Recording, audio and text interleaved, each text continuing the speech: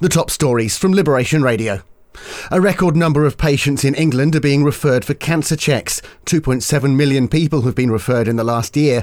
That's after a dramatic decline in 2020. And New Zealand has reopened its borders to international visitors.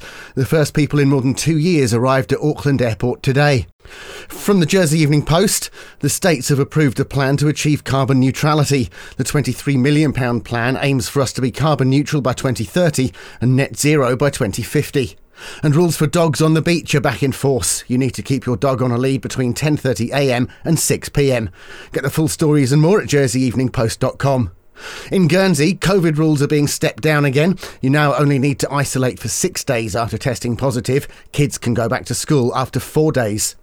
And there have been calls to legalise cannabis in the Bailiwick. It's being described as more of a public health approach to the drug, which is currently classified as Class B. Get your daily news fix with the Liberation Radio News podcast. Find it on the Liberation Radio app, at liberationradio.co.uk, or ask your smart speaker to play Liberation Radio News podcast.